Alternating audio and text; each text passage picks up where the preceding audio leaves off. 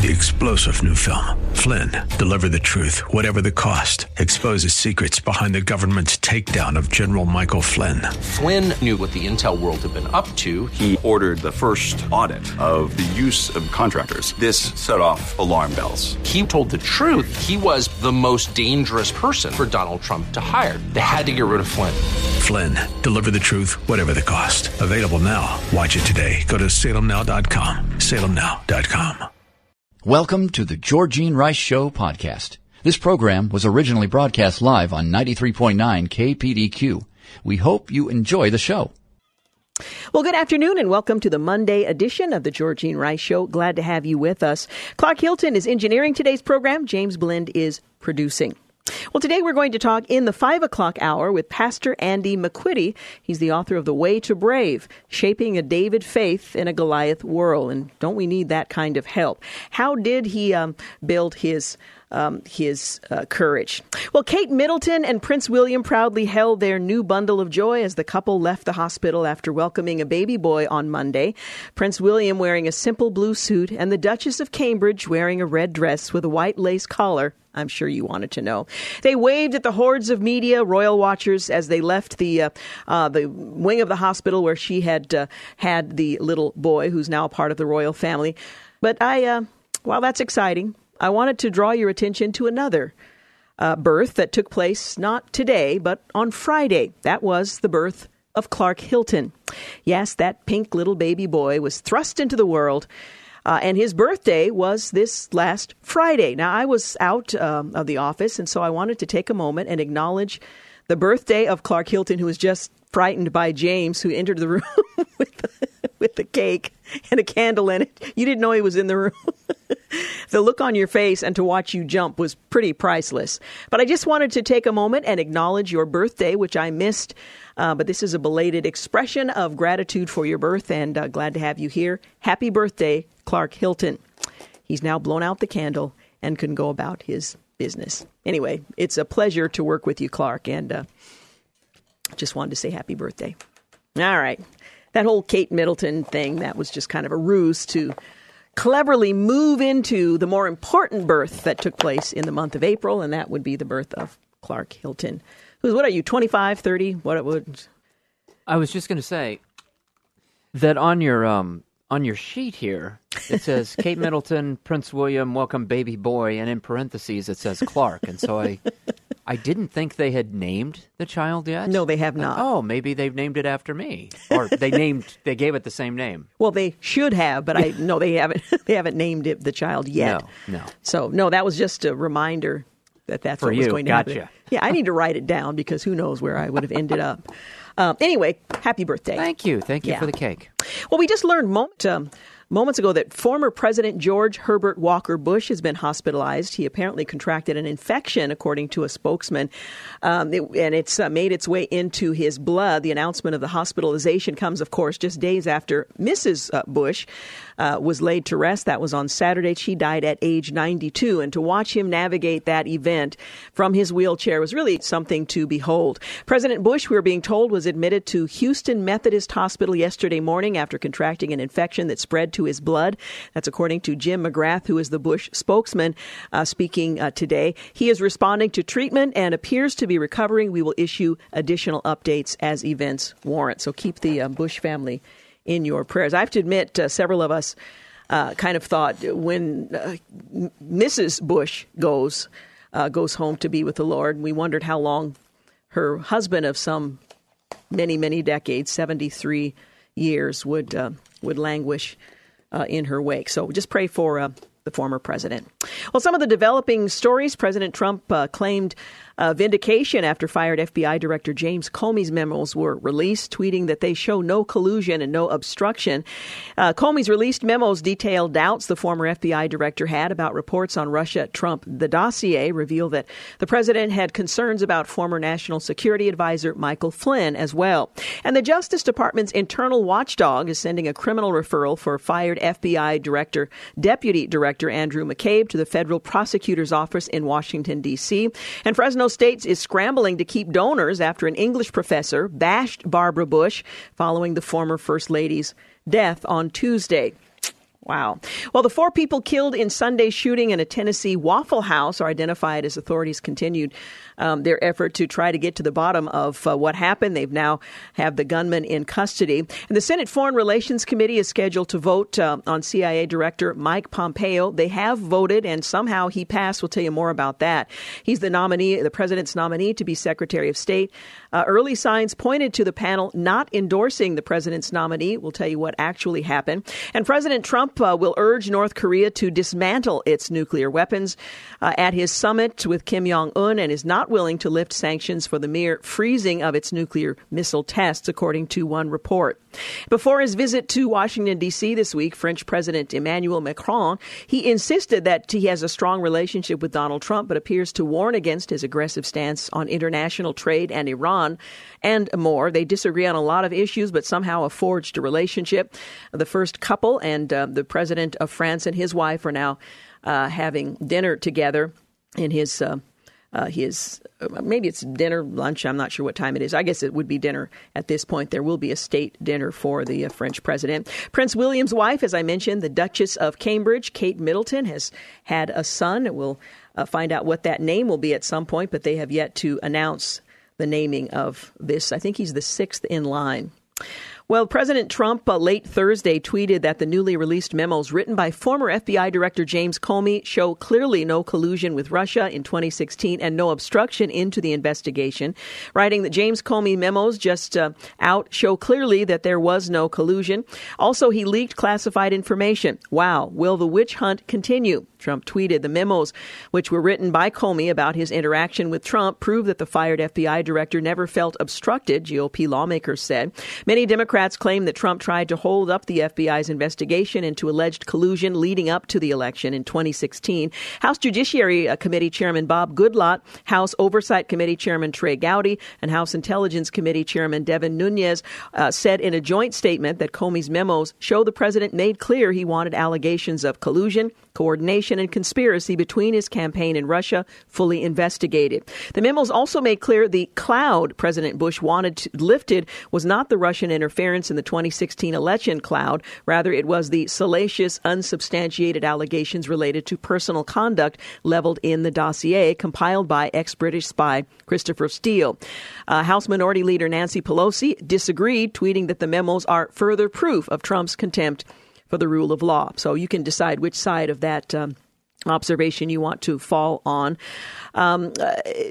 Former FBI Director James Comey, in a memo recounting a meeting with President Trump at Trump Tower in January of 2017, explained it was the first time he had informed the president about reports involving him and, unsavory characters at the presidential suite at the Ritz-Carlton in Moscow from about 2013. Well, these reports focus on the controversial but unverified and much discredited dossier that contained numerous salacious allegations about the president's connections to Russia. Comey said he wanted to tell the president about the reports obtained by CNN and didn't want Trump to get caught cold by the details. The Russians allegedly had tapes involving him and others at the presidential suite at the Ritz-Carlton in Moscow in 2013. Comey recalled in the memo, when informed, he said Trump was surprised. If the media had the reports, he wondered why they hadn't gone with it. Comey replied that they would get killed for reporting straight up from the source reports. Comey then told Trump that the stuff might be totally made up. Well, it goes on from there. Now, we're going to take a quick break, but we'll wind through some of the stories that developed actually late last week and earlier today as well. You're listening to The Georgene Rice Show. Later in the program, we'll talk with Pastor Andy McQuitty, The Way to Brave, Shaping a David Faith in a Goliath World. We'll be back. You're listening to The Georgene Rice Show podcast. It's aired on 93.9 KPDQ. 21 minutes after 4 o'clock, you're listening to The Georgene Rice Show. Well, the man who police believed gunned down 4 people at a Waffle House restaurant in Tennessee was arrested today, just over an hour after police officers admitted he led police on a chase in a stolen BMW days before the rampage. Travis Reinking, 29, was taken into custody just after 1 p.m. Eastern Time, according to the Nashville Metro Police Department. Speaking to reporters at a news conference earlier today, he was arrested in a wooded area near Old Hickory Boulevard in Hobson Park, not far from his home, his apartment. A citizen tip led to the arrest of the suspect who'd been on the run in the area since early Sunday morning. Authorities said they followed him onto a pathway in a wooded area where an officer saw his face and confirmed his identity. The officer ordered Reinking to the ground, and officials said he did so immediately. He was taken to a police precinct where he requested a lawyer, refused to make any statements. He was then taken to a hospital to be checked out and will later be transported to jail and booked on 4 counts of criminal homicide. He was wearing a backpack at the time of the arrest, which law enforcement said contained a semi-automatic weapon, ammunition, a holster, and a flashlight. Earlier in the day, authorities disclosed that he had stolen the BMW from a dealership in Brentwood on Tuesday and led the authorities on a chase before they lost him in heavy rush hour traffic on that day. Well, Metro Nashville police spokesman Don Aaron, he told reporters that police officers chased the vehicle but then opted to track the car via GPS device, apparently not very successfully. The vehicle was recovered the same day in Reinking's apartment complex in neighboring Antioch. He said authorities didn't know his identity at the time since he didn't provide identification at the dealership before taking the vehicle. They had no idea who the man was, only where the car, what it was, and where it had gone. The police chief said the shooter had exhibited mental instability and may still have the handgun. Aaron also said a civilian found a soft laptop case on Sunday night near a truck stop along Interstate 24, brought it home with him. Police said the person found a handwritten ID card with Travis Reinking on the bag. Well, authorities believe that he was in that area on Saturday night, but aren't sure if the laptop case wound up in the area before or after the shooting. Well, the police officer also said a report of shots fired on Monday near a police staging area was not related to the search for the shooter at the Waffle House. Well, the 29-year-old who was naked during the shooting, except for a green jacket and assault rifle, may have mental issues. More than 160 Nashville police officers were joined by officers from the Tennessee Highway Patrol, the FBI, ATF, in the search for the shooter, who was also added to the Tennessee Bureau of Investigation's Top 10 Most Wanted list.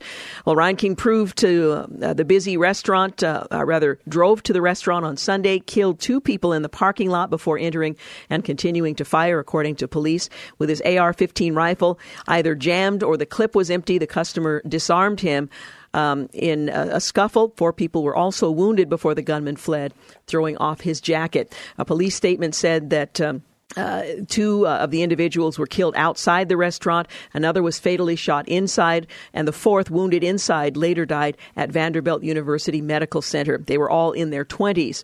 The shooter has a history of run-ins with police, including one telling the police officers that music star Taylor Swift had been stalking him, so he was someone that they were aware of, but certainly did not anticipate this encounter. In fact, his guns were taken from him at one point following a run-in with the police, and it's believed that it's possible his father returned the AR-15 to him at some point, which means he may be in some significant trouble as well. And as mentioned, there was a hero that stopped the shooter at the Waffle House by grabbing the barrel of that AR-15 during a brief pause, either when the gun was jammed or the clip had been emptied.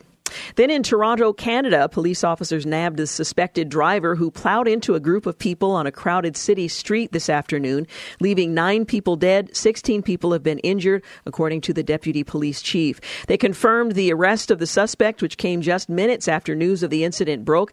The van involved in multiple pedestrians struck in the Yonge and Finch area of Toronto has been located and the driver arrested. Toronto police tweeted the identity of the driver has not been, or had not at that time been released.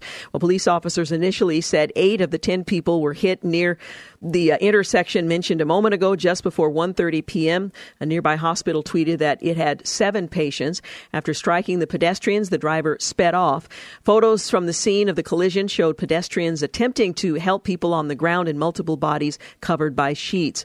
A witness who identified himself as Nick said that he was studying when he saw the truck flash by in the area. He said he witnessed a few people pass away in front of him as others screamed. Another who witnessed the incident said that the van was speeding down the street before it mounted the curb and plowed into people. He started down the sidewalk, crumbling down on people one by one, and made the point that the driver seemed to be intentional in his effort to hit people and either injure or kill them. And that investigation is ongoing.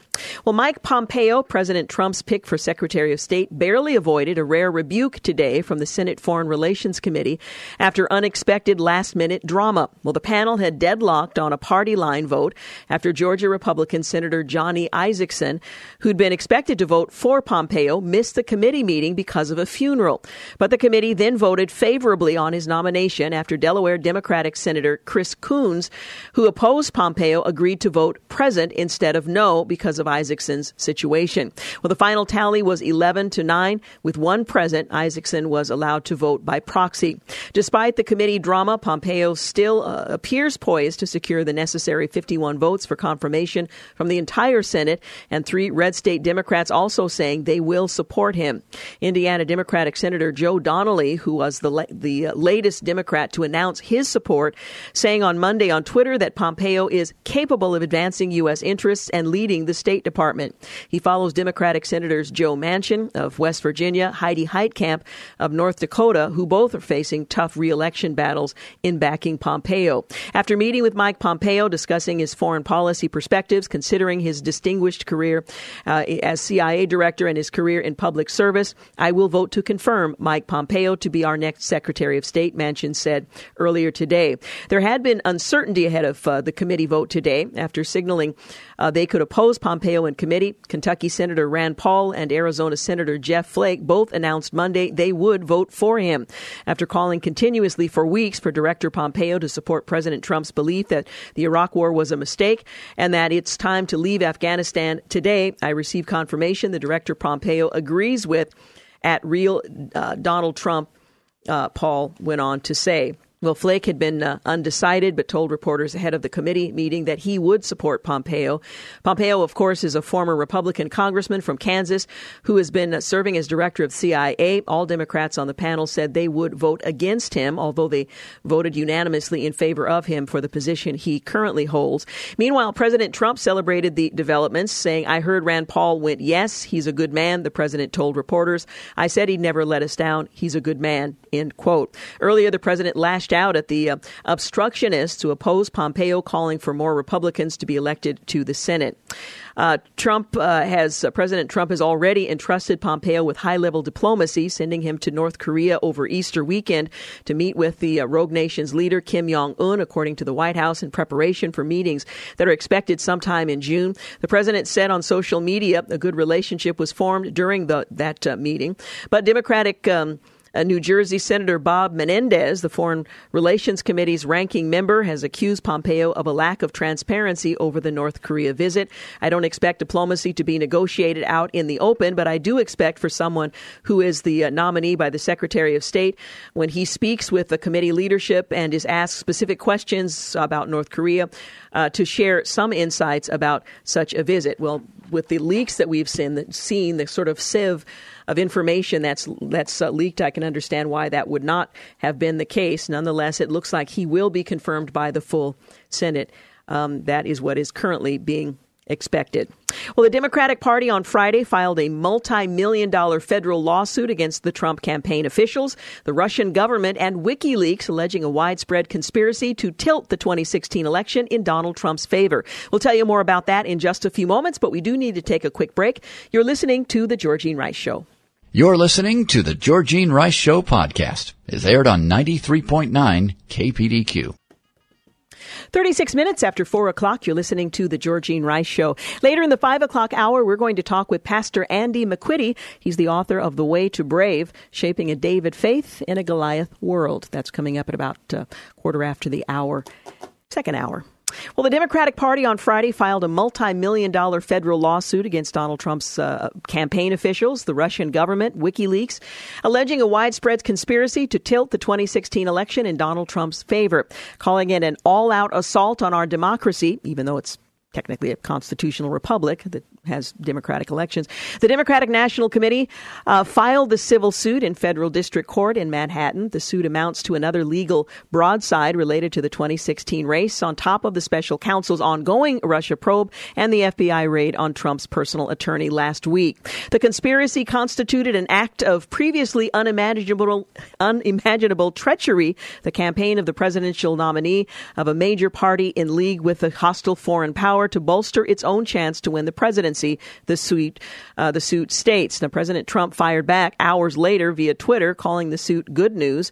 Just heard the campaign was sued by the obstructionist Democrats. He tweeted, "This can be good news in that we will now counter for the DNC server that they refused to give to the FBI, the Devi Wasserman Schultz servers and documents held by the Pakistani mystery man and Clinton emails," end quote. Well, during the 2016 presidential campaign, Russia launched an all-out assault on our democracy, and it found a willing and active partner in Donald Trump, said the DNC chair, Tom Perez. Well, the new suit claims that Trump's campaign officials worked in tandem with the Russian government and its military spy agency to bring down Hillary Clinton by hacking into the computer networks of the DNC and spreading stolen material.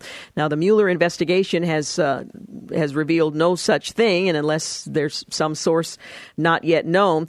The suit goes on to say during the 2016 presidential campaign, Russia launched an all-out assault on our democracy. Well, the suit names several Trump campaign aides who met with Russian nationals during the campaign, including son-in-law Jared Kushner, campaign chair Paul Manafort, and campaign deputy Rick Gates. The suit also claims that WikiLeaks founder Julian Assange shared the defendants' common goal of damaging the Democratic Party in advance of the election. The suit states Russia, using WikiLeaks, would disseminate information stolen from the DNC at times when it would best suit the Trump campaign. Well, Brad Parscale, who's the campaign manager for Donald Trump for President, Inc., slammed the suit as frivolous and predicted it would eventually be dismissed, but would be a helpful campaign fundraising tool in the meantime. He said this is a sham lawsuit about a bogus Russian collusion claim filed by a desperate, dysfunctional, and nearly insolvent Democratic Party. In a written statement, he went on to say, with the Democrat conspiracy theories against the president's campaign evaporating as quickly as the failing DNC fundraising, they're sunk to a new low to raise money, especially among small donors who have abandoned them. Trump has strongly and repeatedly denied colluding with the Russians. The Mueller investigation goes on, and the litigious society we live in is acting out in ways we've not seen before. House Intelligence Committee Chairman Devin Nunes, he said on Sunday morning Futures that potential major irregularities exist at the State Department. Another pending investigation. House Intelligence Committee Chairman Nunes says on Sunday that his review of FBI and Justice Department electronic communication documents shows no intelligence was used to begin the investigation into possible collusion between the Trump campaign and Russia during the 2016 election. Now, again, he's saying the documents show no intelligence was in fact used to begin that investigation. He said, and I'm quoting, "We now know that there was no official intelligence that was used to start this investigation. We know that Sidney Blumenthal and others were pushing information into the State Department. So we're trying to piece all that together, and that's why we continue to look at the State Department." He was speaking to Maria Bartiromo on Sunday Morning Futures. The Republican out of California cited the Five Eyes Agreement as a way of knowing no intel was used. The United States, along with Canada, the UK, Australia, and New Zealand, make up the Five Eyes, or countries that share intelligence in a more trusted fashion than other arrangements like NATO, particularly due to years of trust and a common language.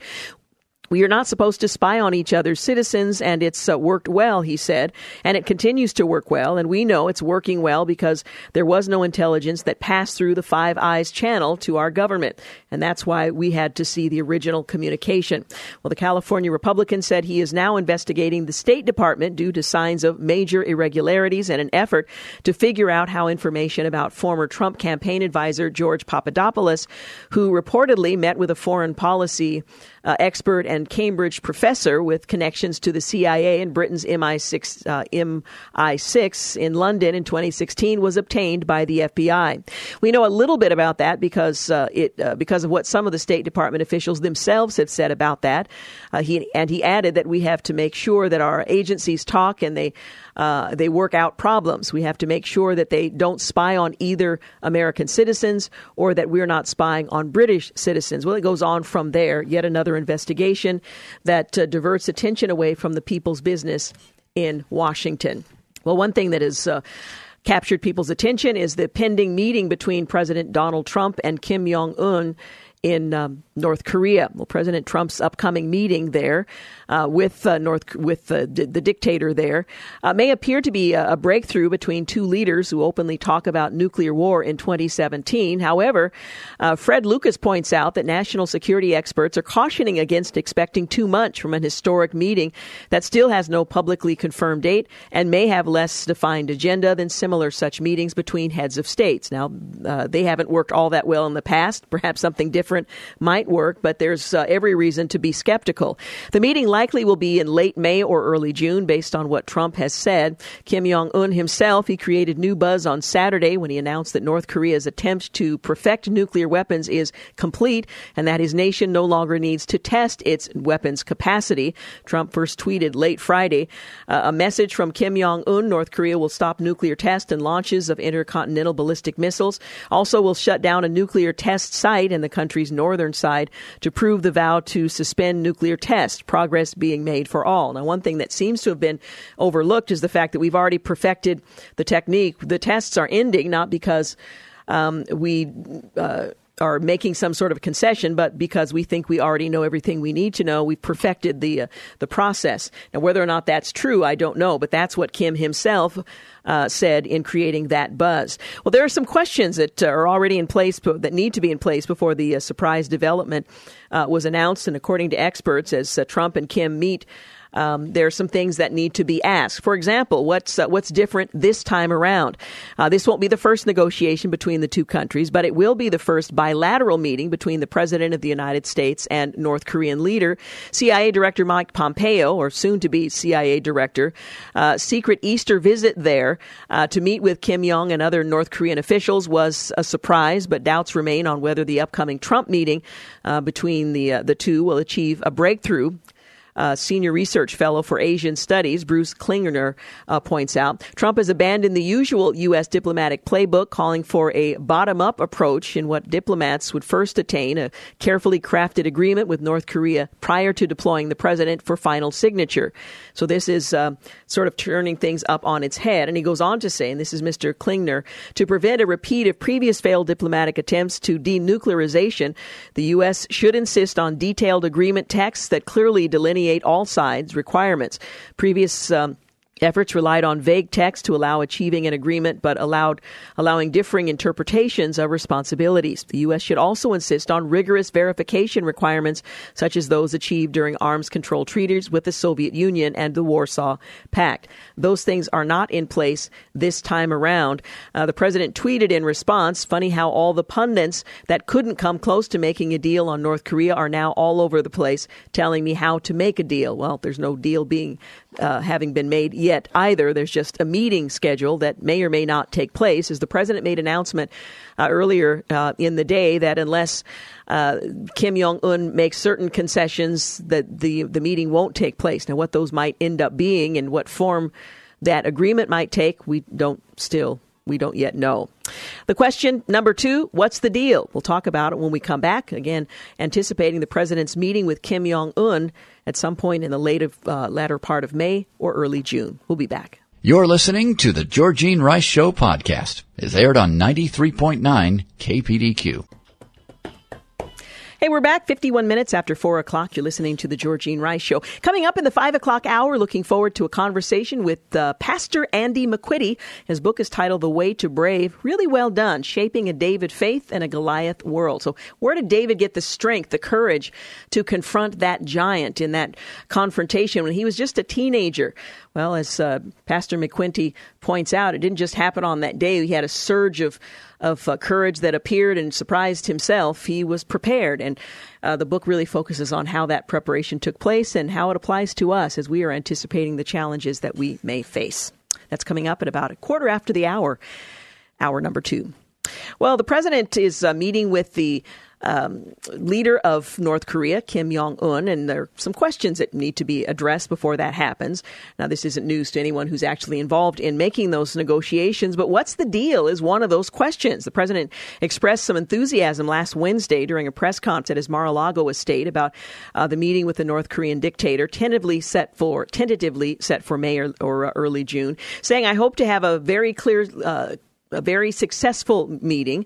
I think that it's a meeting that is not going to be fruitful, we're not going to go. If the meeting, when I'm there, is not fruitful, I will respectively leave the meeting and will continue what we're doing or whatever it is that we'll continue." I'm quoting. But something will happen. So I will, like always, remaining flexible. And will remain flexible here, end quote. But the meeting could be risky given the rapidness with which it came together, according to the former State Department Foreign Service agents and counterterrorism official with the United Nations, pointing out that when Nixon went to China, everyone knew what to expect and it was well planned. He's now a professor of national security at the University of New Haven, and he told the Daily Signal, "If this meeting fails, there is no place to go. When I would engage in a meeting with another diplomat, if it failed, we could go a level higher." Well, he also said that he's skeptical North Korea would give up its nuclear arsenal, which it has not said it will do, but that the meeting between the leaders would have to produce a broad framework up front and allow details to be hammered out later, which is usually done before the president meets with another leader. This time it's the other way around. This would mean a peace treaty, perhaps initially between North Korea and South Korea, with the United States signing on once it could verify denuclearization, which Kim Jong-un has never said he intends to do. A reduction in sanction on North Korea, a mechanism for verification, and so on, a calendar for these goals. We don't know yet what will be agreed upon before the meeting and what will be discussed during the meeting. Another question, what prompted North Korea to negotiate at last? Now, North Korea is not new to making promises that it has no intention of keeping, but tough talk played some role in prompting the negotiation. George Mason University's Jaffer says, because the administration's tough North Korea policy, the Kim regime might rightly view the United States as actually having a credible threat to use the military, unlike prior administrations on both sides of the aisle, and that may force them to make a more realistic deal that's in America's national security favor. He also served as the White House and Justice in the White House and Justice Departments, just speculating on what may have prompted the North Koreans to negotiate this time around. The maximum pressure campaign by the U.S. has been effective. Another speakers before the House panel pointed out, and that sanctions have increased the price of gas, rice, other commodities in North Korea, reduced oil imports by 1/3, banned more than 90% of North Korea's exports to United Nations countries. So it has had an impact. China doesn't believe a collapse of the communist North Korean regime is in China's best interest. And while the world's second largest economy could do more, it's made significant steps in working with the United States. So there's a lot at play here. This perfectly fits into a larger strategy, says another observer, James Carafano. The pundits that are criticizing the meeting are the same pundits who said Trump was going to start World War III. This continues maximum pressure and offers an off-ramp for North Korea. Finally, what are the lessons that we can learn from history that might inform this meeting as well? The lessons stretch a long way back. Not all of them are particularly useful, but they do give us some indication of what might happen. The United States has made mistakes there, going back to the early part of 1905 when it agreed to Japanese dominance of the country. In 1950, the U.S. drew a defense perimeter that excluded Korea and Taiwan. This played a role in North Korea's decision, with Soviet and Chinese support, to invade the South that year, which led to the Korean War. Well, more recently, the North Korean regime didn't comply with 8 previous agreements pertaining to nuclear weapons. 8 previous agreements.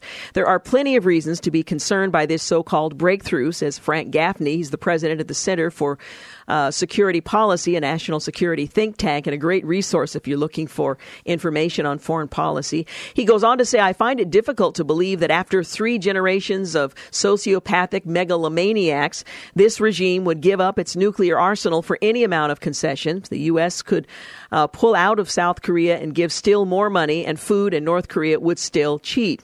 Well, the most significant past agreements viewed as a breakthrough at the time came in 1994. That's when North Korea agreed to freeze its plutonium weapons program in exchange for light water nuclear reactors, heavy fuel, and eventual normalized relationship with the United States. However, the North Koreans continued uranium enrichment to produce the raw materials for nuclear weapons. The U.S. and North Korea ended that agreement and framework in 2002. So lots of questions preceding the meeting and certainly during and after. Well, the Supreme Court, as we mentioned last week, has some pretty interesting and significant cases it's hearing in this final portion of this session. Should online retailers have to collect sales taxes for states? Well, that's the central question in South Dakota versus Wayfair. It's a case dealing with the state's attempt to force out-of-state retailers to collect sales taxes when its residents make a purchase online, even if Wayfair, or for that matter, other retailers, don't have an office in that state. Well, the Supreme Court heard oral arguments last week about whether it should overturn Quill Corporation versus North Dakota.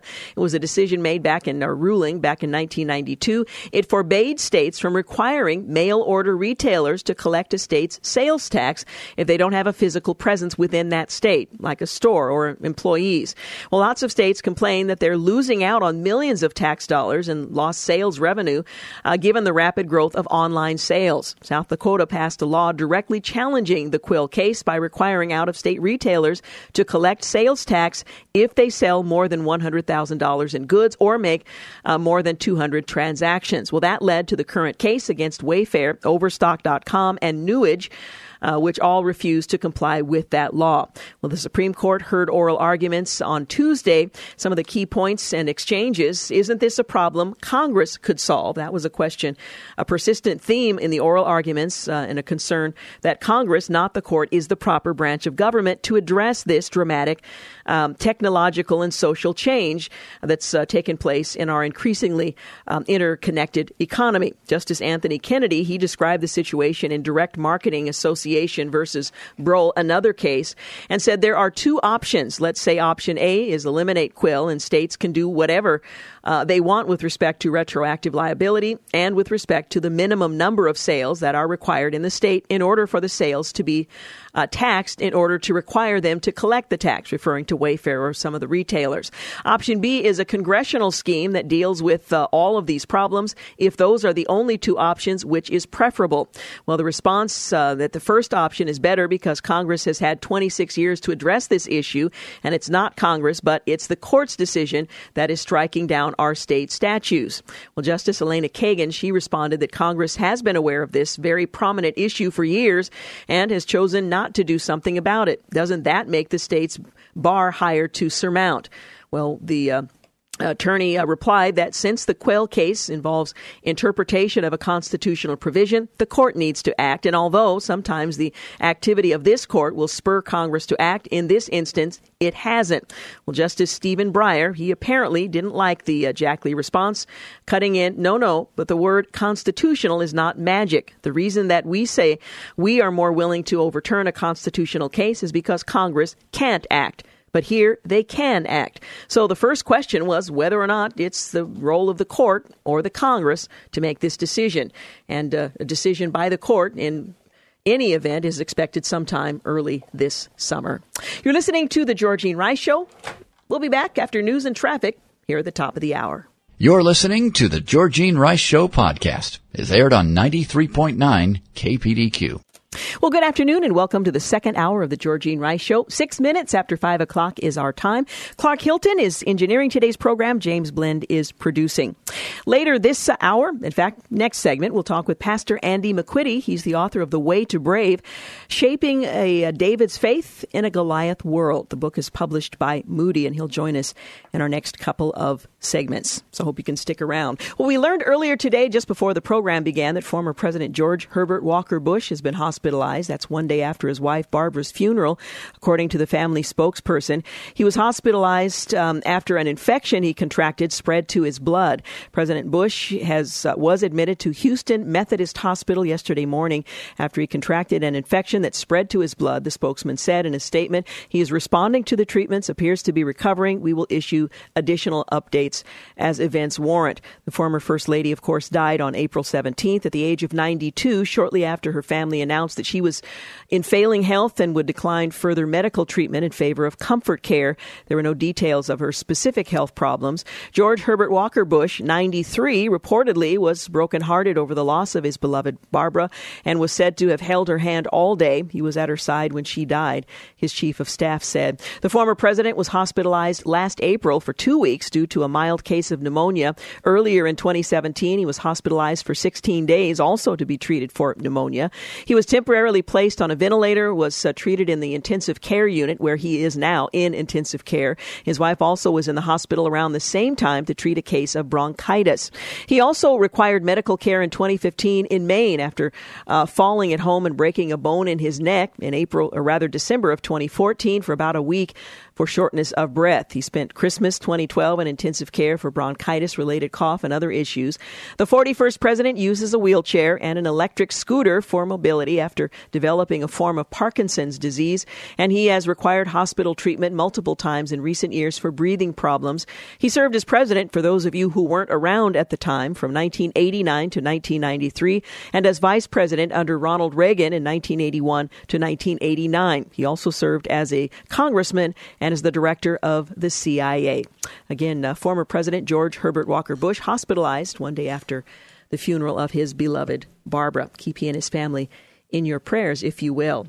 Well, you might remember that caravan that the mainstream media, the Mexican officials, said was no longer heading to the U.S.-Mexico border. Well, first of all, it was headline news, and then it just sort of drifted off. Well, they've arrived at the U.S. border. The story of the marching caravan, some 1,500 refugees strong, was all over the news for a week, and the mainstream media breathlessly covered the plight of the refugees who were making their way to the United States to seek entry. But the story disappeared as outlets reported the caravan was no longer heading to the border. Well, the first 50 Central American migrants in that caravan that set out from southern Mexico in late March, they have arrived. They've reached the United States border, now secured with the help of National Guard personnel sent by President Donald Trump.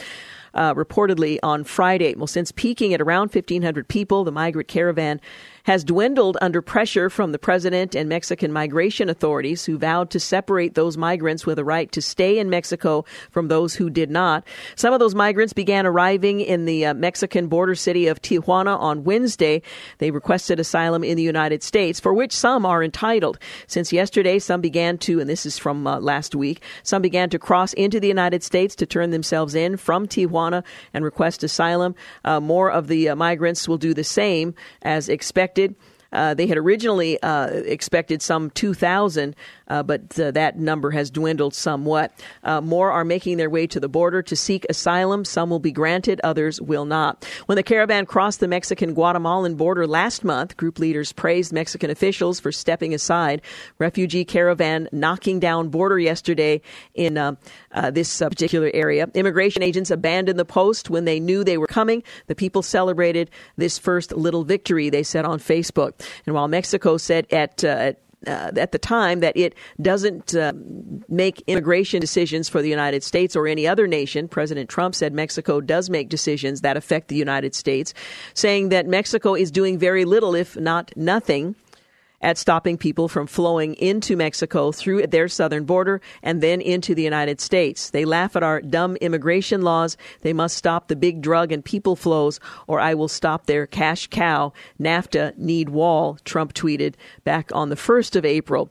Well, the story is not really being covered now, but those numbers are making their way to the border or have done so, and whether or not they'll be admitted remains to be seen. Again, many are seeking asylum.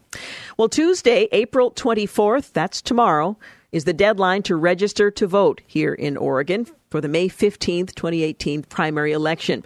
This is also the deadline to change your party affiliation. Well, there are several registration options. Register online no later than 11:59 p.m. Tuesday, tomorrow night. The online option is available to those who, with a valid Oregon driver's license, DMV-issued identification card, or learner's permit. You can submit a voter's registration form to the elections office by 5 p.m. Tuesday, tomorrow, or you can mail a voter registration card to the elections office postmarked no later than Tuesday, April 24th. So you can mail, but that postmark must be on it. Well, new voters who will turn 18 on or before the May 15th election day may register by the 24th deadline and receive a ballot even if they're still 17 on the deadline date. And that's the deadline for registering. Primary elections are held so that members of a party can choose the party's candidate for vote. Only registered Democrats, Republicans, and independents can vote to nominate candidates for their respective political parties. Other registered voters will receive a ballot with nonpartisan offices only. So if you want to register for a party, if you want to make sure that you can vote for the party that you are concerned with, or if you don't register as a partisan, you'll receive questions on voter registration, or rather questions on issues that only relate to those who do not belong to Democrat, Republican, or independent affiliate. So that is tomorrow by midnight, and the three ways in which to register. With a ceremony to dedicate the opening of the U.S. Embassy in Jerusalem drawing closer, Palestinian Authority Chairman Mahmoud Abbas has said at the weekend his self-rule government will not allow the United States or any other country to move its embassy to the city. Now, what kind of threat might that be, and how might he prevent it, one wonders. Well, in comments reported by the officials of the Palestinian Authority news agency, WAFA, Abbas said his government would fight President Trump's decision. Palestinians' government will fight against Trump's decision and not let any country to move its embassy to Jerusalem until Palestine-Israel issue is resolved. He was quoted as telling a medical conference in Ramallah. From the outset, we have stated that East Jerusalem is the capital of our state and will be open to all religions to practice their rituals freely, Abbas said. He heads both the Palestinian Authority and the Palestinian Liberation Organization, or PLO. In fact, while Palestinian leaders in recent decades have portrayed Jerusalem as central, non-negotiable demand, that is a relatively new position when the PLO, which since 1975 has been recognized by the UN as the sole legitimate representative of the Palestinian people, drafted its founding charter half a century ago. The document contained not a single reference to Jerusalem. So this is a departure from the original charter. After the establishment of the modern state of Israel in 1948, a war launched by its Arab neighbors ended with Jerusalem divided, Israel controlling western portion, the Jordanians controlling the east, including the Old City and Judaism's holiest site, the Temple Mount. Well, Jordanian control lasted until 1967, when Israel captured the whole city, reuniting it as its capital, a decision condemned and not recognized by the international community. Well, on May 14th this year, the 70th anniversary of the Gregorian calendar of Israel's independence, the U.S. government, in a break with international consensus, plans to hold an official ceremony opening its embassy in an existing U.S. consular facility, which straddles what was no man's land between Israeli and Jordanian lines from 1948 to 1967. Well, Trump last December announced the decision to relocate the embassy from Tel Aviv and to recognize Jerusalem as Israel's capital. Next month's move will come 19 years after the deadline set in U.S. legislation for the United States to take just such a step. The 1995 Jerusalem Embassy Act, which passed by large majorities in the U.S. House and Senate, required the president to move the U.S. embassy from Tel Aviv to Jerusalem by May 31st, 1999. failing which the State Department would lose half of its funds appropriated for the acquisition and maintenance of building abroad. So there was a penalty for the State Department for failing to do so. Whether or not that was the case, instead, President Clinton and presidents since have relied on 6-month national security waivers to avoid complying. That will no longer be the case on May the 14th, when the U.S. Embassy will, in earnest, be moved to Jerusalem. 16 minutes after 5 o'clock, you're listening to The Georgene Rice Show. Up next, we'll talk with Pastor Andy McQuitty. His book, The Way to Brave, Shaping a David Faith in a Goliath World. You're listening to The Georgene Rice Show podcast. It's aired on 93.9 KPDQ. Well, good afternoon and welcome back. You're listening to The Georgene Rice Show. My next guest rightly says that the church needs courage to stand in faith against the spiritual giants of secularism and relativism. And in his new book, The Way to Brave, Shaping a David Faith for Today's Goliath World, Dr. Andy McQuitty, is a pastor of 35 years, reflects on the notable character of examples of bravery, including King David, Daniel, Dietrich Bonhoeffer, Corrie ten Boom, to name a few. Specifically, he focuses on how God prepared David with courage, with faith, and humility to face his adversary, the giant Goliath. He has faced his own battlefield. In fact, stage 4 colon cancer. He's a survivor. He also focuses on the 5 keys, phrases that David uses to face and defeat Goliath. And we'll talk with him about that. We'll talk about David's extraordinary courage in Elah.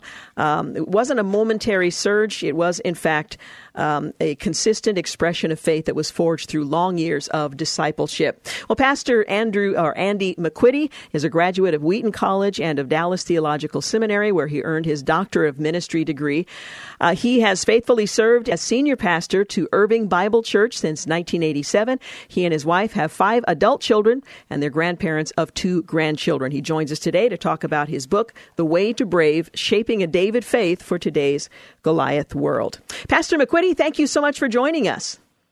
Thank you, Georgene. It's a pleasure to be with you. Boy, this is such a timely subject because we are facing challenges that, at least for us in this country, are unique. And we're not quite prepared in how to respond. And your book really does give us not only some tools to respond well, but to help us have the right attitude in that process. Yes, that's the purpose of the book.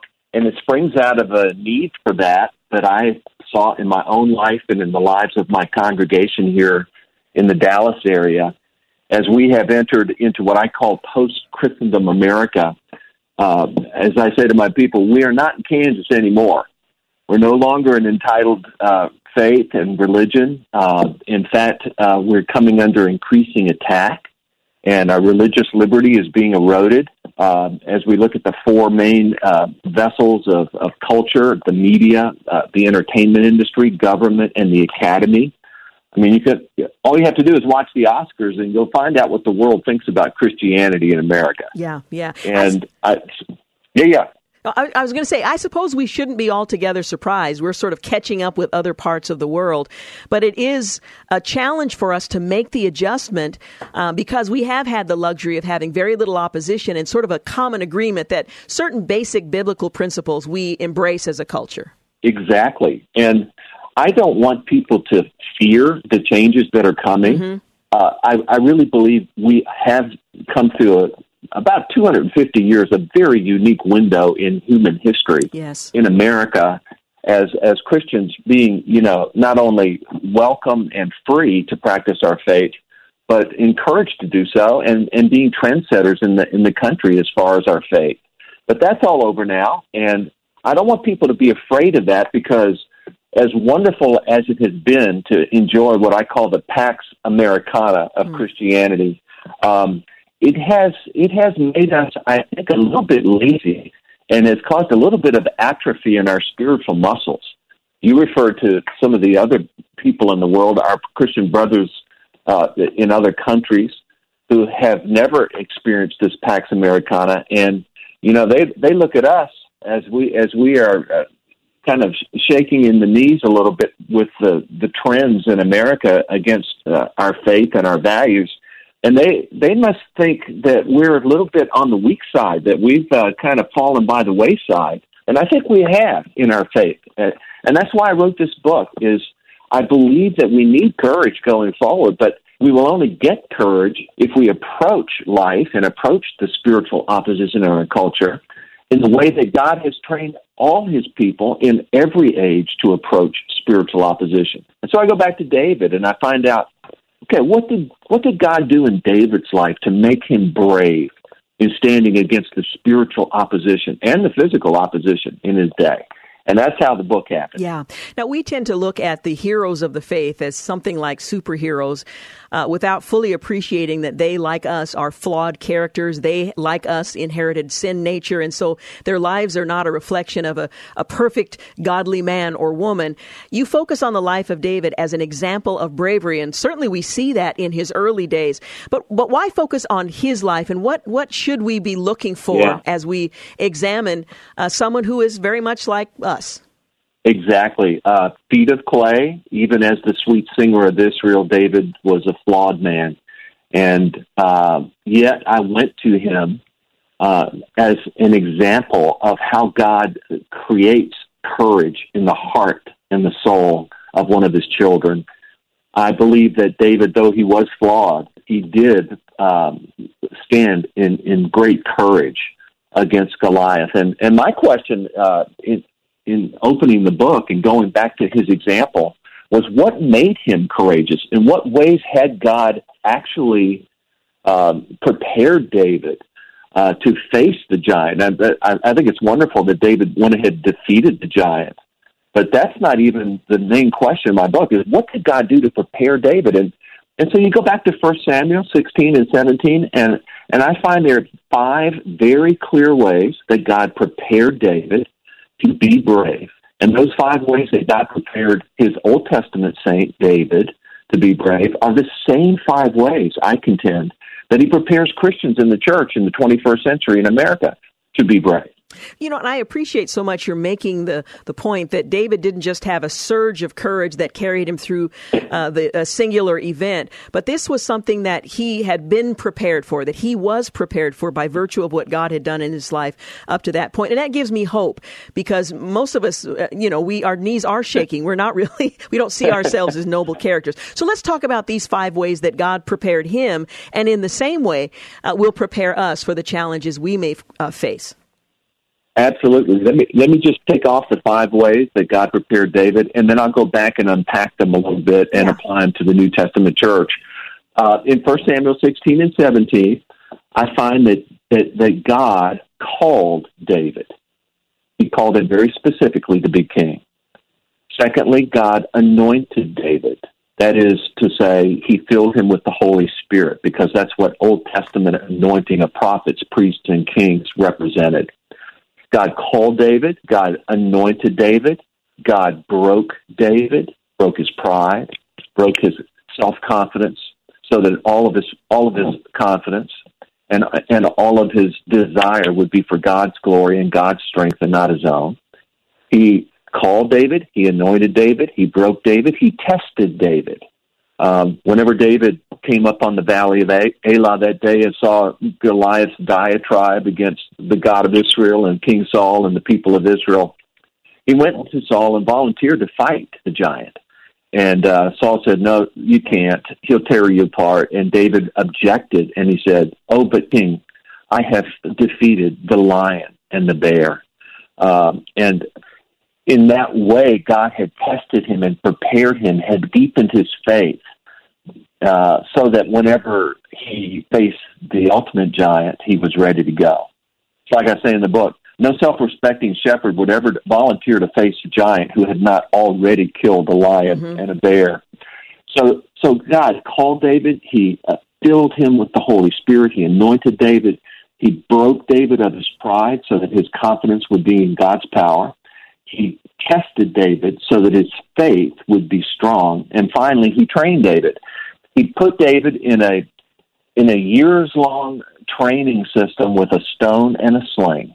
As a young shepherd boy on the hills of Bethlehem watching his father's sheep, I've been on those hills, and all there is rocks. Mm-hmm. You put a teenage boy with lots of time on his hands with nothing but rocks and a sling, he's going to fling a lot of rocks, and he's going to get very good at it. And David was very good at it. And I think it was his skill with the stone and the sling that also, with the other 4 elements, gave him courage. And so I ask in the book, okay, how do these 5 ways that God prepared David to face Goliath apply to us, New Testament Christians, in a post-Christendom America? I want to give you a chance to expound on that in a moment, but I do need to take a break. I know for many of us, God has called us. Okay, we recognize that. He's anointed us. He's given us His Spirit. But when you get to that, God broke David and He breaks us. That's where it kind of gets, well, I'm not sure I like that idea, where He tests us and trains us. And I think sometimes we're forgetful of the things that God has brought us through that are preparing us for those challenges. So we're going to take a break. When we come back, I'd like you to go deeper on what these 5 things mean for us in the church today. Again, we're talking with Pastor Andy McQuitty. He's the author of The Way to Brave, Shaping a David Faith for Today's Goliath World. And don't we desperately need to understand how God works in and through us at a time like this? Quick break. We'll be back. You're listening to The Georgene Rice Show. You're listening to the Georgene Rice Show podcast. It's aired on 93.9 KPDQ. Hey, we're back. You're listening to the Georgene Rice Show. We're talking with Pastor Andy McQuitty. His book is titled The Way to Brave, Shaping a David Faith for Today's Goliath World. And he notes in the book that David's extraordinary courage in Elah wasn't a momentary surge of valor, but a consistent expression of faith that was forged through long years of discipleship. Now, when we, as we continue our conversation, let's go a little bit deeper in these 5 specific assets that God walked David through, that He prepared him for the confrontation that was to come, that we can learn from as we prepare for the challenges ahead for us. Yes. Well, let me go from the very beginning. God called David when Samuel went in 1 Samuel 16 to anoint David the king and the successor to Saul. He called him as king. And David knew what that calling meant. He knew what his job was. He knew what his mission was. As he was called to be king, that means he's the protector and the one who causes his people to flourish. So whenever he came up on Goliath that day, he had been called as king. He knew what his calling was, to protect the people. And here's a giant threatening his people. So he knew what God wanted him to do. God wanted him to fight that giant. And I think David's certainty of his calling gave him courage in executing his calling. He filled him with the Spirit. In the Old Testament, only prophets, priests, and kings received the filling of the Spirit. Thankfully, in the New Testament, after Pentecost, we Christians, all of us have the indwelling Paraclete who helps us and gives us courage. But David knew what his calling was. He was filled with the Holy Spirit. His pride had been broken. And as you pointed out, Georgie, that is the section in my whole book that everybody points at and says, really? I'm not sure I like that. But it's very simple. It says in the scripture in Proverbs 16, pride goes before destruction, a haughty spirit before a fall.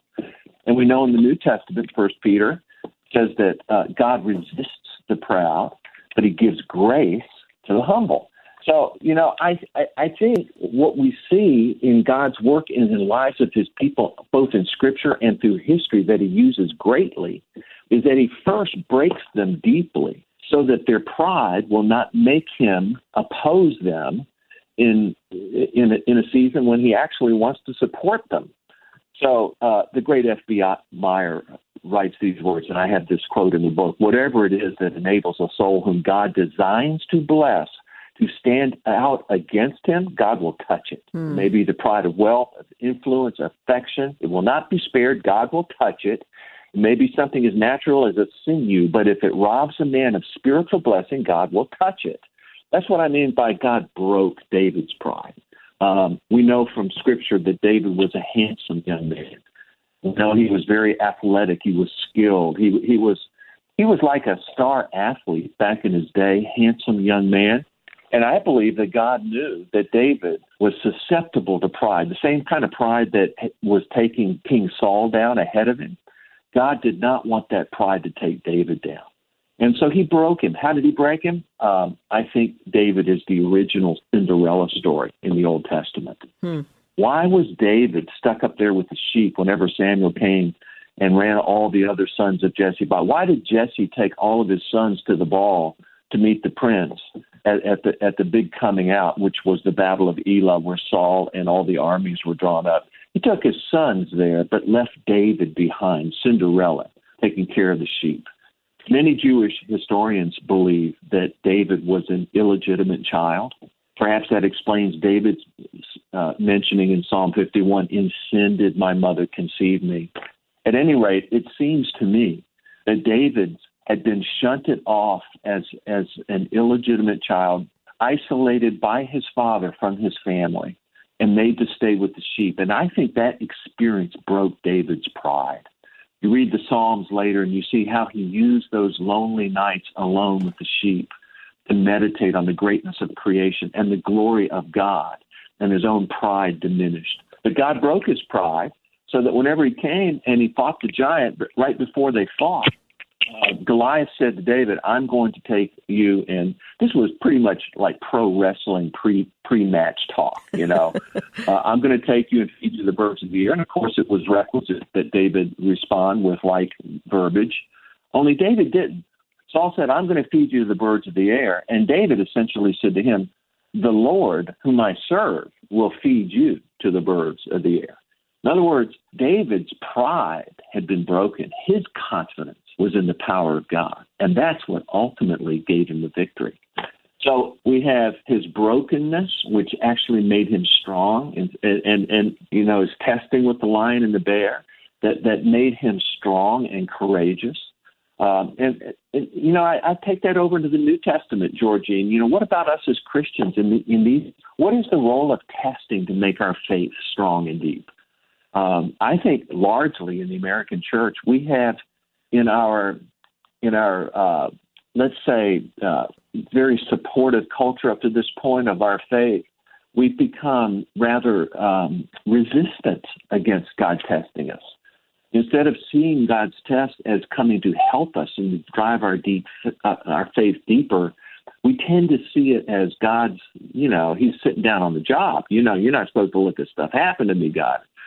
And yet we have, like James 1 in the New Testament, "My brothers and sisters, when all kinds of trials and temptations crowd into your lives, do not resent them as intruders, but welcome them as friends, realizing they come to test your faith and producing you the quality of true goodness." God tests us to help us and not to hurt us. And then the final section of the book, after God's testing of us, is God's training of us. God made sure that David was trained in the weapon of his warfare, which for David was a stone and a sling. What is the only offensive weapon said to be given to the New Testament church and New Testament Christians? Well, obviously Paul, Ephesians 6, the sword of the Spirit, which is what? The Word of God. I think God wants to train us in his Word. That is our weapon. And then we're going to the extent that Christians reverse the trend of what I, as a pastor for almost 40 years now, consider to be a trend of deepening ignorance, even in the church, of the Word of God. We got to reverse that trend. We got to be people of the book. We've got to appropriate the weapon of our warfare, the sword of the Spirit, which is the Word of God. And if we do, it will give us confidence. It will make us walk in the way of brave as well. Well, and I love that. It's like David would go to the battlefield and leave his sling and bag of rocks behind. He disarms himself if he goes to the battlefield without the things that God had trained him in. And we so often do that very same thing. We leave the sword at home. Yeah. There's so much in the book to be covered, and our time is so short. But you write that that there are 5. Let me see. You gave a simple approach to knowing and living the Word of God with 5 movements that you call the 5 R's, and helping us to be better equipped to wield the weapon, the only one that we have been given. Yes.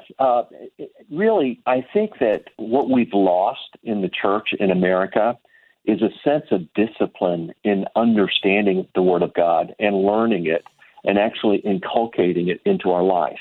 Our older brothers and sisters in the faith over centuries and centuries practiced a way of reading the Scripture called Lectio Divina, which is basically just a way of divine reading of the Scriptures that helps us not only learn the facts about Scripture, but also apply the Scripture and live it out in our lives. And Lectio, as we teach it to our people in our church, has these 5 R's, and they've been practiced for hundreds and hundreds of years. Reading the text that we're studying, reflecting on the text, in other words, letting the Spirit of God say to you through those words what He wants you to know. Responding, that's the 3rd R, turning your reflection into a short prayer of submission and confession of faith or of obedience. And then resting, taking some time to stop working so hard thinking and just let the Spirit minister to you, and then bring it to the 5th R, which we call resolving to live out the text as a personal word to the particular circumstances of your everyday life. Well, the book, is titled The Way to Brave, Shaping a David Faith for Today's Goliath World. There's so much more in the book than our conversation would reflect. It's published by Moody, and I would highly recommend, if you want to be prepared to face the challenges ahead and to learn what Scripture teaches us about how David, for example, was equipped, and others as well, this is a great resource to do that. I wish we had more time, Pastor McQuitty, but thank you for being with us today. It's been a pleasure, Georgene. Thank you so much. God bless. Again, The Way to Brave, Shaping a David Faith for Today's Goliath World. You're listening to The Georgene Rice Show. We'll be back in a few moments to wrap things up. You're listening to The Georgene Rice Show podcast. It's aired on 93.9 KPDQ. Hey, we're back. You're listening to the final segment of the Georgene Rice Show. Now, I hope you had an opportunity to hear my conversation with Pastor Andy McQuitty. He's the author of The Way to Brave, Shaping a David Faith in a Goliath World. And we find ourselves in just that, a Goliath world. And he offered some examples, which you probably already know, of the challenges that we face if we want to faithfully follow the commands of Christ and recognize that as something of a privilege. Well, a decorated Army chaplain is now facing what his attorneys are calling a career-ending punishment. You might ask, well, what has he done? Did he violate a military command? Has he broken the rules? Has he broken the law? Has he bent the rules? Well, he explained to a soldier that he couldn't conduct a marriage retreat that included same-sex couples. Well, the military investigation at Fort Bragg determined that Chaplain Scott Squires should be disciplined for his failure to include a lesbian couple in the Strong Bonds marriage retreat. Well, an investigator determined that he had discriminated against a soldier based on her sexual orientation. Well, when Chaplain Squires realized that he couldn't participate, he rescheduled the event to accommodate the lesbian couple with a chaplain who could oversee the retreat. So he made accommodation for them. He stepped away, but apparently that was not good enough. Well, the Army EO policy, it states that no service will be denied to any member of the armed services regardless of race, color, national origin, gender, religious affiliation, or sexual orientation. That's a report from the investigator. C.H. Squires should be reprimanded for his failure to include, name deleted, in the initial Strong Bonds retreat. Well, again, there was an effort made to provide an opportunity to participate in the retreat with someone who could, in fact, provide what they were looking for, and he stepped away. First Liberty Institute, which is a religious liberty law firm representing the chaplain, said on the Todd Starnes radio show earlier last week, there is more to that story. Chaplain Squires is endorsed by the Southern Baptist Convention's North American Missions Board. The Southern Baptists forbid its chaplains from facilitating marriage retreats that include same-sex couples. Well, according to a Southern Baptist memorandum released in 2013, NAMB endorsed chaplains will not conduct or attend a wedding ceremony for any same-sex couple, bless such a union, or perform counseling in support of such a union, assist or support paid contractors or volunteers leading same-sex relational events, nor offer any kind of relationship training or retreat on or off a military installation that would give the appearance of accepting the homosexual lifestyle or sexual wrongdoing, end quote. Well, had Chaplain Squires participated in the marriage retreat, he would have risked losing his endorsement by the Southern Baptists. Likewise, the Army requires its chaplains to adhere to their endorsers' rules and religious tenets. So the Army actually requires that. Well, Chaplain Squires shouldn't have his career ruined for following the rules of both his faith and the Army. That's a quote from First Liberty Institute attorney Mike Berry, again speaking on the Todd Starnes radio show. Well, even more disturbing, the investigator found the chaplain had also committed discrimination by simply explaining his religious beliefs to the offended soldier. So by sharing your beliefs that may contrast with someone else's, he was deemed by the investigator to be in violation. That could mean a chaplain can't even talk about their religious beliefs without being accused of discrimination. That would strip thousands of chaplains across our military of their most basic freedoms under the First Amendment, the attorney representing the chaplain said. Well, Mr. Berry said federal law protects the chaplains and prohibits the military from punishing any chaplain acting in accordance with his or her religious beliefs. Chaplains should not have to give up their First Amendment rights in order to serve, Berry also declared. As it now stands, Chaplain Squires is being punished by the Army for following the Army's own regulations. We'll follow this story as it develops, but he did make provision for the couple that wanted to participate in the training, provided someone who would supply leadership for the training. But again, that was not good enough. Perhaps another example of how we need to be prepared for the challenges that lay ahead. And I appreciated what Pastor McQuitty had to say about the attitude that we move forward with. And that's something to keep in mind as these challenges and others like them arise.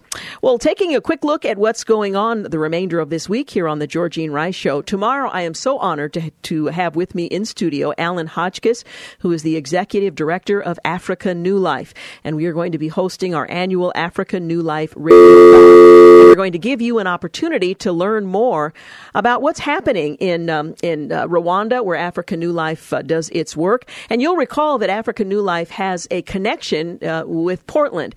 In fact, it grew out of a seminary student from Rwanda here in Portland, attending Multnomah Bible College at the time, now university. And so there's a very strong connection between Africa New Life and the Portland community. So we're going to talk with Alan Hotchkiss and others tomorrow for our annual radiothon, and you'll have an opportunity to help feed children in schools and outside of school. They're doing tremendous work. In fact, when I was first in Rwanda, my first trip there many years ago, we were connected with Africa New Life, and I remember very vividly the ministry at that time, the scope, the size of it, the numbers that they were serving, and so on. I was there on the ground. Well, today they are serving significantly more than they did in those early days, and we'll tell you more about that when he joins us for that radiothon on Tuesday. On Wednesday, we'll talk with Melanie Springer Mock. She's the author of the book, Worthy, Finding Yourself in a World Expecting Someone Else. God designs us in a particular way for his good purpose. And while we may not be able to see it, and we may seem from our vantage point to be a misfit or not quite understand where we might prosper in our efforts to serve him well, we're going to talk with Melanie Springer Mock and be reminded of what Scripture has to say. Again, the book is titled Worthy, Finding Yourself in a World Expecting Someone Else. And then on Thursday, Ryan Anderson. This is an interview I've been hoping for quite some time. James has been working on it. When Harry Became Sally, responding to the transgender moment. It's published by Encounter, and of course, Ryan Anderson is someone I always recommend that if this is an issue, if this is a subject you want to be well versed in from a biblical perspective and how to respond in a way that reflects the character of Christ, this is a book that I would highly recommend. Again, When Harry Became Sally, Responding to the Transgender Moment. The book is published by Encounter. It's only been out for a very short period of time. He'll be with us on Thursday, so I'm looking forward to that. And then on Friday, we're just going to lighten things up. Now, it's going to be a bit of a challenge because my sidekick on Fridays is going to be on vacation. So I'm going to be thrilled that Clark is going to be out of the office for a period of time. But we're going to have some, despite his absence, we'll just try to soldier on and do the best we can. So that's coming up on Friday. I hope you will stick around and join us for that. Again, tomorrow we'll be talking with Alan Hotchkiss, who is the director of Africa New Life, our annual radiothon. And by the way, you can go to kpdq.com and learn a little bit more about what we're going to be talking about. And if you know already that you'd like to help give and support the work that they're doing in feeding children, you can find the tab at the top of the page, kpdq.com, and you can give as early as, well, right now. So check that out. Otherwise, we're going to spend the entire day here on KPDQ FM, giving you opportunities to learn more and to give, to be a part of that solution. So we're looking forward to it. All right. Well, Clark Hilton is today's engineer. James Blend is our producer. And thank you for making the Georgene Rice Show part of your day. And once again, happy belated birthday to Clark Hilton. Good night. Thanks for listening to the Georgene Rice Show podcast. If you'd like to download a podcast of the show or would like more information on today's guests, please visit the show at kpdq.com or on Facebook. Follow the show on Twitter at grice and like us on Facebook. And join us live every weekday at 4 for more critical thinking for critical times on 93.9 KPDQ. 3-star General Michael J. Flynn, head of the Pentagon Intelligence Agency, knew all the government's dirty secrets. He was one of the most respected generals in the military. Flynn knew what the intel world had been up to. He understood its funding. He ordered the first audit of the use of contractors. This set off alarm bells. The explosive new documentary, Flynn, Deliver the Truth, Whatever the Cost, uncovers the facts behind this scandal. Flynn told the truth. He was the most dangerous person for Donald Trump to hire. I find out the worst enemy that I'm going to face in my life is right here in America. They took my assessment and they wanted me to change it. And I was like, I'm not changing it. They had to get rid of Flynn. With in-depth interviews, archival footage, and never-before-seen personal records of the man behind the headlines. I just felt like I was drowning. Flynn, Deliver the Truth, Whatever the Cost. Available now. Watch it today. Go to salemnow.com. salemnow.com.